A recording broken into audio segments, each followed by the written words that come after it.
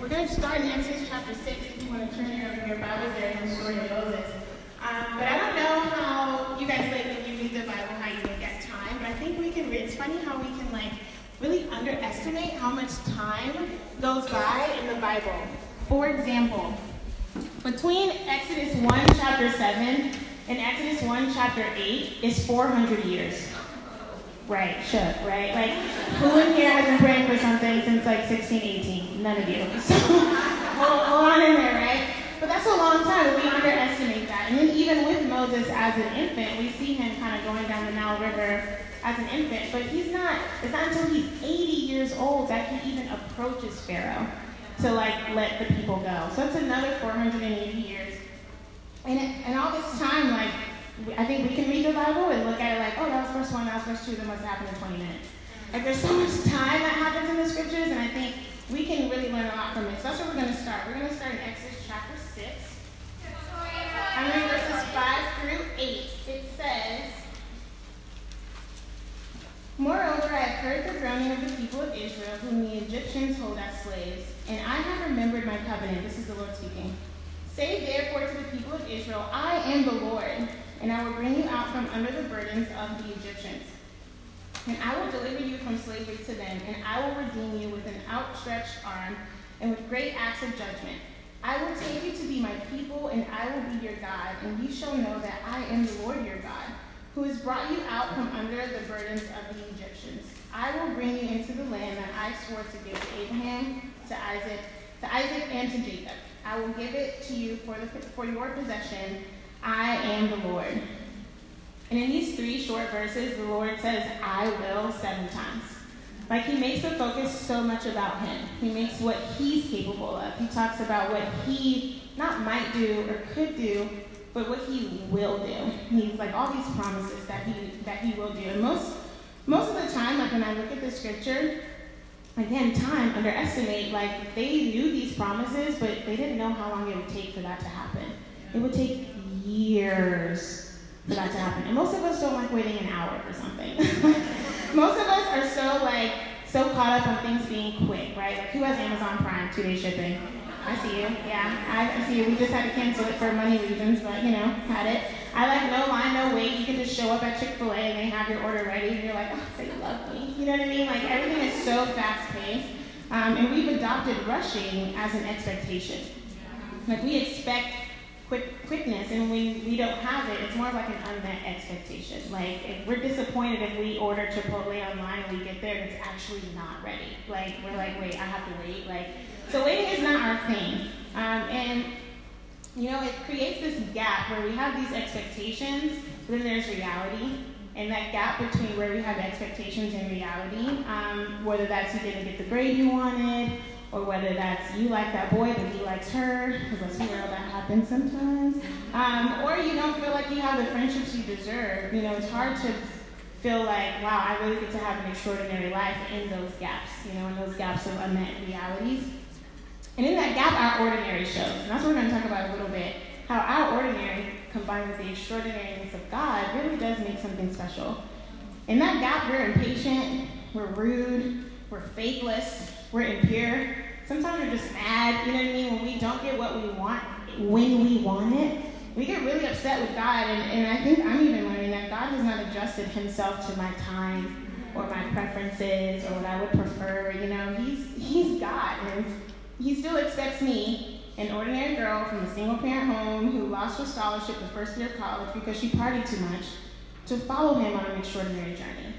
He still hasn't changed because the standard is still, he will. He still will, even though I can't, even though I don't always measure up.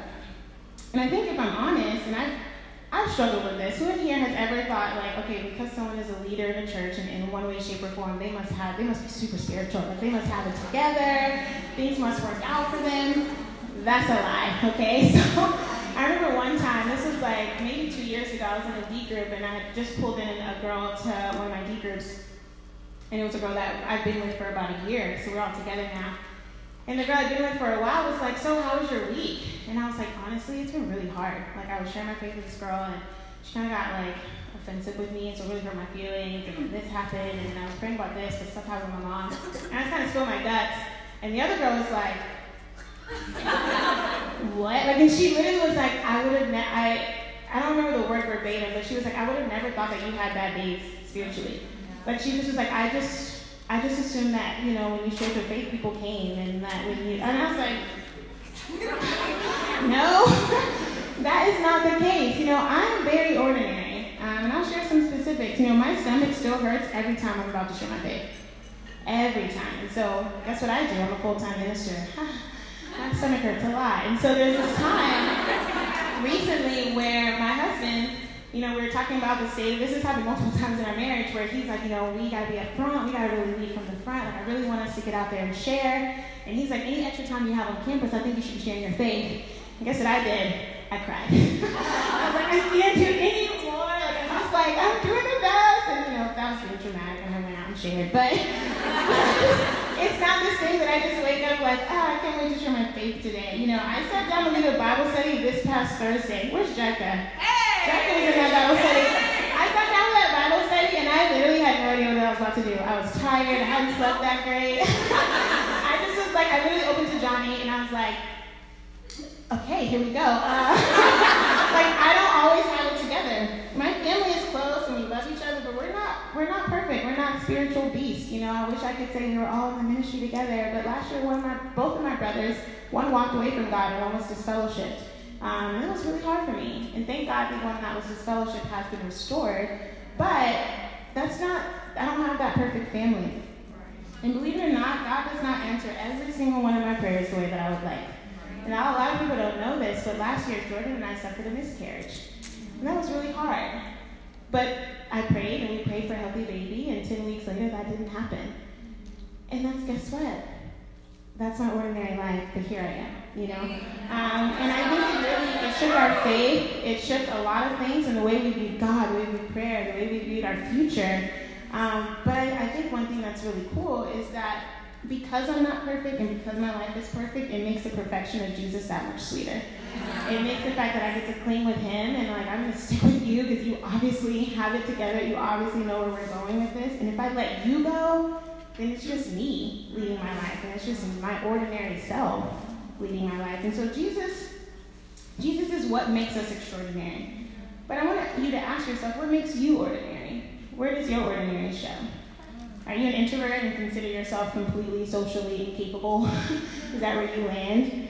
Is your family completely broken, seemingly beyond your ability to like even be in the same room? Maybe that's your case. Do you fear the thought of public speaking or just speaking in general? Because that's a thing sometimes. Or maybe you don't think you know the Bible well enough to help others. There's all these things that make us feel like this is why I can't. And I think if you have those things, that's what makes you perfect to latch yourself onto Jesus, because he can really use you. That means you're perfect for God to use. And if you don't believe that you're perfect for God to use, then I worry your faith is too much into what you can't do and not enough in what God can do.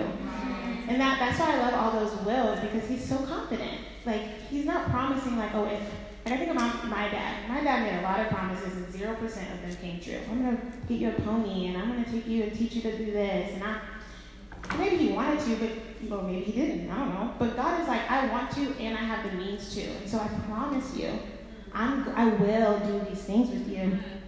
And so I feel like it's a good reminder to really be able to latch ourselves onto not ourselves and make our faith not about us, but make our faith about Jesus and what he can do. So let's look at 2 Corinthians chapter 4. We're going to flip over to Paul. And he talks about this concept of treasures in jars of clay in 2 Corinthians chapter 4. It says in verse 7, I'm going to read 7 through 15. It says, but we have this treasure in jars of clay to show that the surpassing power belongs to God and not to us. We are afflicted in every way, but not crushed, perplexed, but not driven to despair, persecuted, but not forsaken, struck down, but not destroyed, always carrying in the body the death of Jesus, so that the life of Jesus may also be manifested in our bodies. For we who live are always being given over to death for Jesus' sake, so that the life of Jesus also may be manifested in our mortal flesh. So death is at work in us, but life in you. And I think this passage is a big transfer, like a transferring, where we're like, if I live my life based on what Jesus can do, then my ordinary dies and I get to live a life full of Christ. You know, it talks about we have this treasure in jars of clay, and I think when we can really sit and look at our ordinary, whatever makes you ordinary, you own it. That's you owning your jar of clay. I know I'm a jar of clay. I love what Naya shared. Thank you so much, Naya, for getting up here and being real and sharing your heart with us. It's amazing. I'm so proud of you. But I think sometimes we try to pretend we're not jars. We try to pretend we're these vases and these elegant, I don't even know another word. We just try to be super amazing, and we're not. You aren't all that. I'm not all that. In the moment you can say you know that, but then you can still experience the goodness of God in your life, that's extraordinary. You know, I think we need to stop pretending that our jars are masterpieces in some ways. We have weaknesses. We're ordinary, and that's okay. Because Jesus is the treasure, not you. Jesus is our treasure, not your skill set, not your sin, not your diagnosis, not your temptation, not what you fell in last week. That's not your treasure. Jesus is your treasure, and Jesus is what defines you, not depression, not anxiety. Those might be qualities of our ordinary, but Jesus can still work with that. You know, I would encourage you to go out through the scriptures and study people who were introvert. Moses was he's I stutter. I can't talk to Pharaoh. You know, he's begging God to choose someone else. You know, other than Jesus, and even Jesus had his moment in the Garden of Gethsemane, you probably won't find many characters in the Bible who are ready. You know, no one does that, because that's really, really rare. And I think sometimes you have to remember that it's not about us. That our walk with God and the idea of being extraordinary is not because of you, it really is because of God. And I think we miss out on those opportunities to experience extraordinary. For example, how many of you have been tapped on the shoulder before a service or before an event or the day before to say, hey, can you do this during service? Or hey, can you sing a song? Hey, can you share your story? Hey, who has ever been asked to help with something kind of last minute where you were I'm not ready. Raise them high. Let's go. Let's raise them high. Yeah. A lot of us, those are opportunities where we get to say, you know what? I'm not ready, but God is. You know? And I think sometimes we start. I think sometimes when that opportunity arises, we go, oh, but and we have our, we fill our sentence, but I can't do, but God, some of that might be true, maybe you can't, but I think we should stop saying that if we're not going to finish the statement with, but God. I can't do this, and I'm scared in front of people, and I don't do well, and I da-da-da-da, and do your whole little emotional rant, that's fine. But then finish with but God. Okay, let me try. And I think we really miss out on these training opportunities. And I don't mean training for the ministry. I mean training your character. What are you going to do when you have a full-time job and your boss is oh, tomorrow I need you to do this presentation? You're I quit. You can't do that. You know what I mean? We have to learn how to do things that make us afraid. We have to learn how to get out of our comfort zone. And I think sometimes I really worry, guys, if I'm really honest. I worry about the future of God's church. I worry that there's a lot of girls in this room who have amazing potential, and that's not just some of you, it's all of you, because God said that. And I think because you're afraid and you're so convinced of what you can't do, you won't share your faith, you won't become a disciple, you won't give up your sin, you won't break up with that boy because you think he's the only hope you ever have. And we're missing out on an extraordinary life because we're so focused on what we can't do. I love that Tiffany was able to come up here and say, you know what, I'm from Miami, and I love the beach, and I surf, but I'm moving to Huntsville, Alabama to do a one-year challenge because there's a church there that I can serve and I can help. I'm pretty sure she doesn't feel ready. I'm pretty sure she doesn't feel okay, I know how to do everything I need to know how to do. She just saw the opportunity and was all right, God, I can't, but you can. I think more of us need to make decisions like that, where it's not about what you're ready to do. If God opened the door for you, then why say no? Why shut that? And I want to lift up my girl, Milani. Hey, Milani. So Milani is awesome. I love her. So we've been talking a lot this semester about how with this semester, we're going to help someone become a Christian. This is our semester. So Milani texted me a couple weeks ago and was I found a girl. She's so this, she's so that, we connected, she's so cool. I was cool, set up the study, I'll be there, blah, blah. It's Thursday, the study starts at 2:30. Milani said I could share this, so it's fine. The study starts at 2:30. At 1:57, I text Milani, and I'm Milani, you good, right? You ready? So we study, let me know if you need anything, I have your back. Milani, real tears. I can't do this. There's no way. And the text are just like boom, boom, boom, boom, boom. You know, like, and it's not like one full thought, you know, like that chunk text. It's like, I can't do it. Send. Real tears. Send. I'm in the Easter time. Send. And she's just like, I'm not doing this. You know, she's literally like, it's too short notice. And I'm like, okay. Well, at first I think I was like, are you crying real tears or are you just freaking out? She was like, real tears. Freaking out. And I was like, okay, it's okay if you cry. Crying's okay. Go in the bathroom. Go pray. Like, let me know. This is like, what was your plan? She's like, well, I was just gonna do da da da da. I was like, that sounds great. You got it. Real tears. I didn't like, no. They're like freaking out. At 2:30, guess what Milani does? She leaves this Bible study and she goes.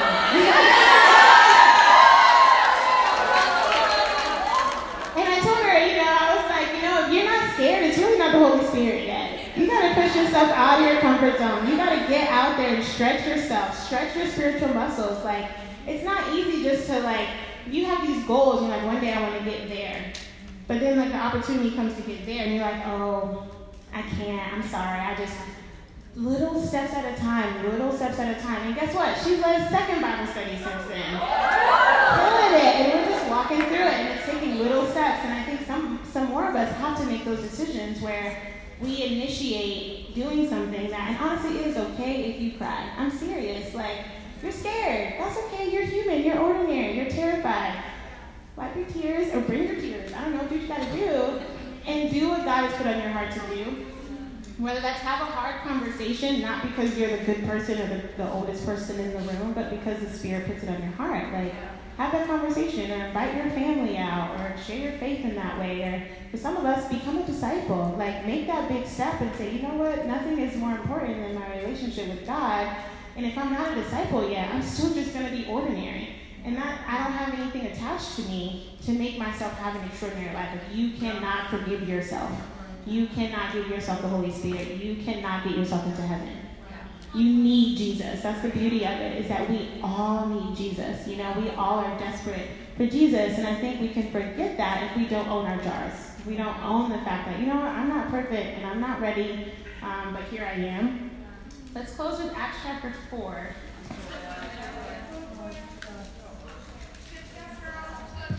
Acts 4, we're going to read verse 13. This is our theme scripture. It says, now when they saw the boldness of Peter and John and perceived that they were uneducated common men, they were astonished, and they recognized that they had been with Jesus. I think Tom touched on this a little bit last night, but I think you guys got to really ask yourself, one, have I been with Jesus? Like, if there's nothing astonishing about me, there's nothing like amazing without having come in contact with Jesus. And where's Evan at? Where's Evan? You in the room? Hey, Evan. Evan, stand up. Evan just got baptized about an hour ago.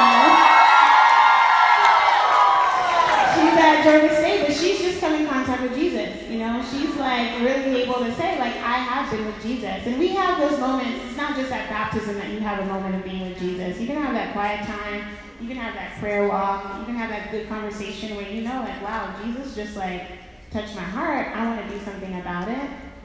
And so I only have one point, and I hope that's okay with you guys. I don't know if you're a point person. I only have one. And my point is that Jesus is Lord. I know a lot of us made that good confession at the waters of baptism. Jesus is Lord, but believe it or not, when he says that in the Bible, it's not a question. And it's not up to you, whether you're doubtful or emotional or scared. He is Lord. That's not up to us to decide. If I'm in my 20s, I'm 18, 19. If I'm 88 years old, I don't have the right to say, hey, God, I don't know if you're capable. I don't know if you can actually take my situation. You don't even know. My situation, God, is so unique, so complicated. I'm not scared. I'm so scared. Like, you just don't even know. I can't. You know what I mean? That's ridiculous. He says, I am the Lord. You know, I am. And when we say Jesus is Lord, that's us agreeing with him in that statement. That's us saying, you know what, you're right. You are Lord. And because you are Lord, I'm going to attach myself to you so I can live this life. You know, no amount of emotion or weakness or fear on your part changes the fact that God is God. I think we need to seek moments where Jesus can show more than just your ordinary.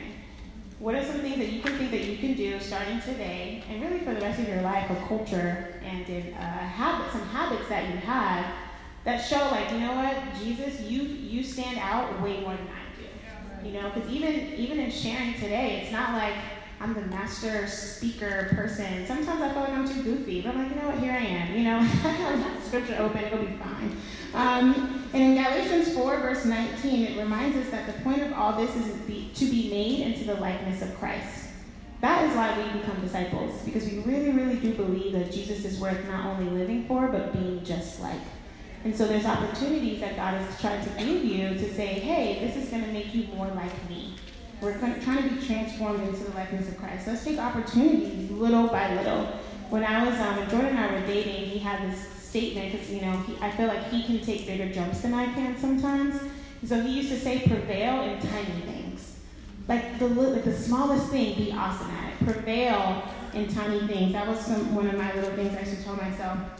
And prayerfully, 8 years from now, you'll be in shock of where God has you. Maybe he'll have you in Huntsville, Alabama, doing the 1-year challenge. Maybe he'll have you on a mission trip abroad. Maybe he'll have you working with a teen in a youth ministry, and you're like, how did I get around? How did this happen? You know, you have no idea where God could take you, but if you don't latch yourself to him, you'll never find out. You know, one of the most special ways for us to really show Jesus that what he did on the cross was worth it is to live for him. And when we choose not to, we tell Satan, hey, you were right. Jesus should have never done that. But when we latch ourselves onto Jesus, we're saying, Jesus, you were right. You changed everything. So here I am. Thanks, ladies.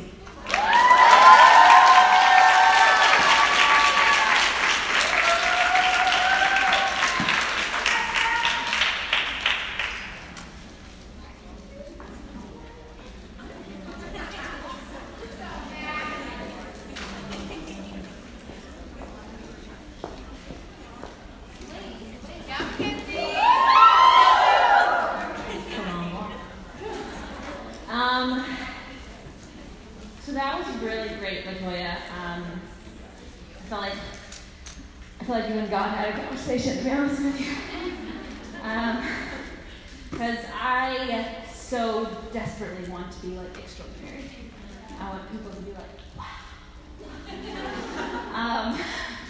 But then Jesus like completely disappears. I was trying all her questions, and I'm like, I really gotta think about some of these. What makes me ordinary? I feel like the biggest one for me is probably I want to please people. I would say that's where I want to be. Trying to understand my ordinary still. And to the point where it's just it literally chokes me out. Where I don't want anyone ever to be mad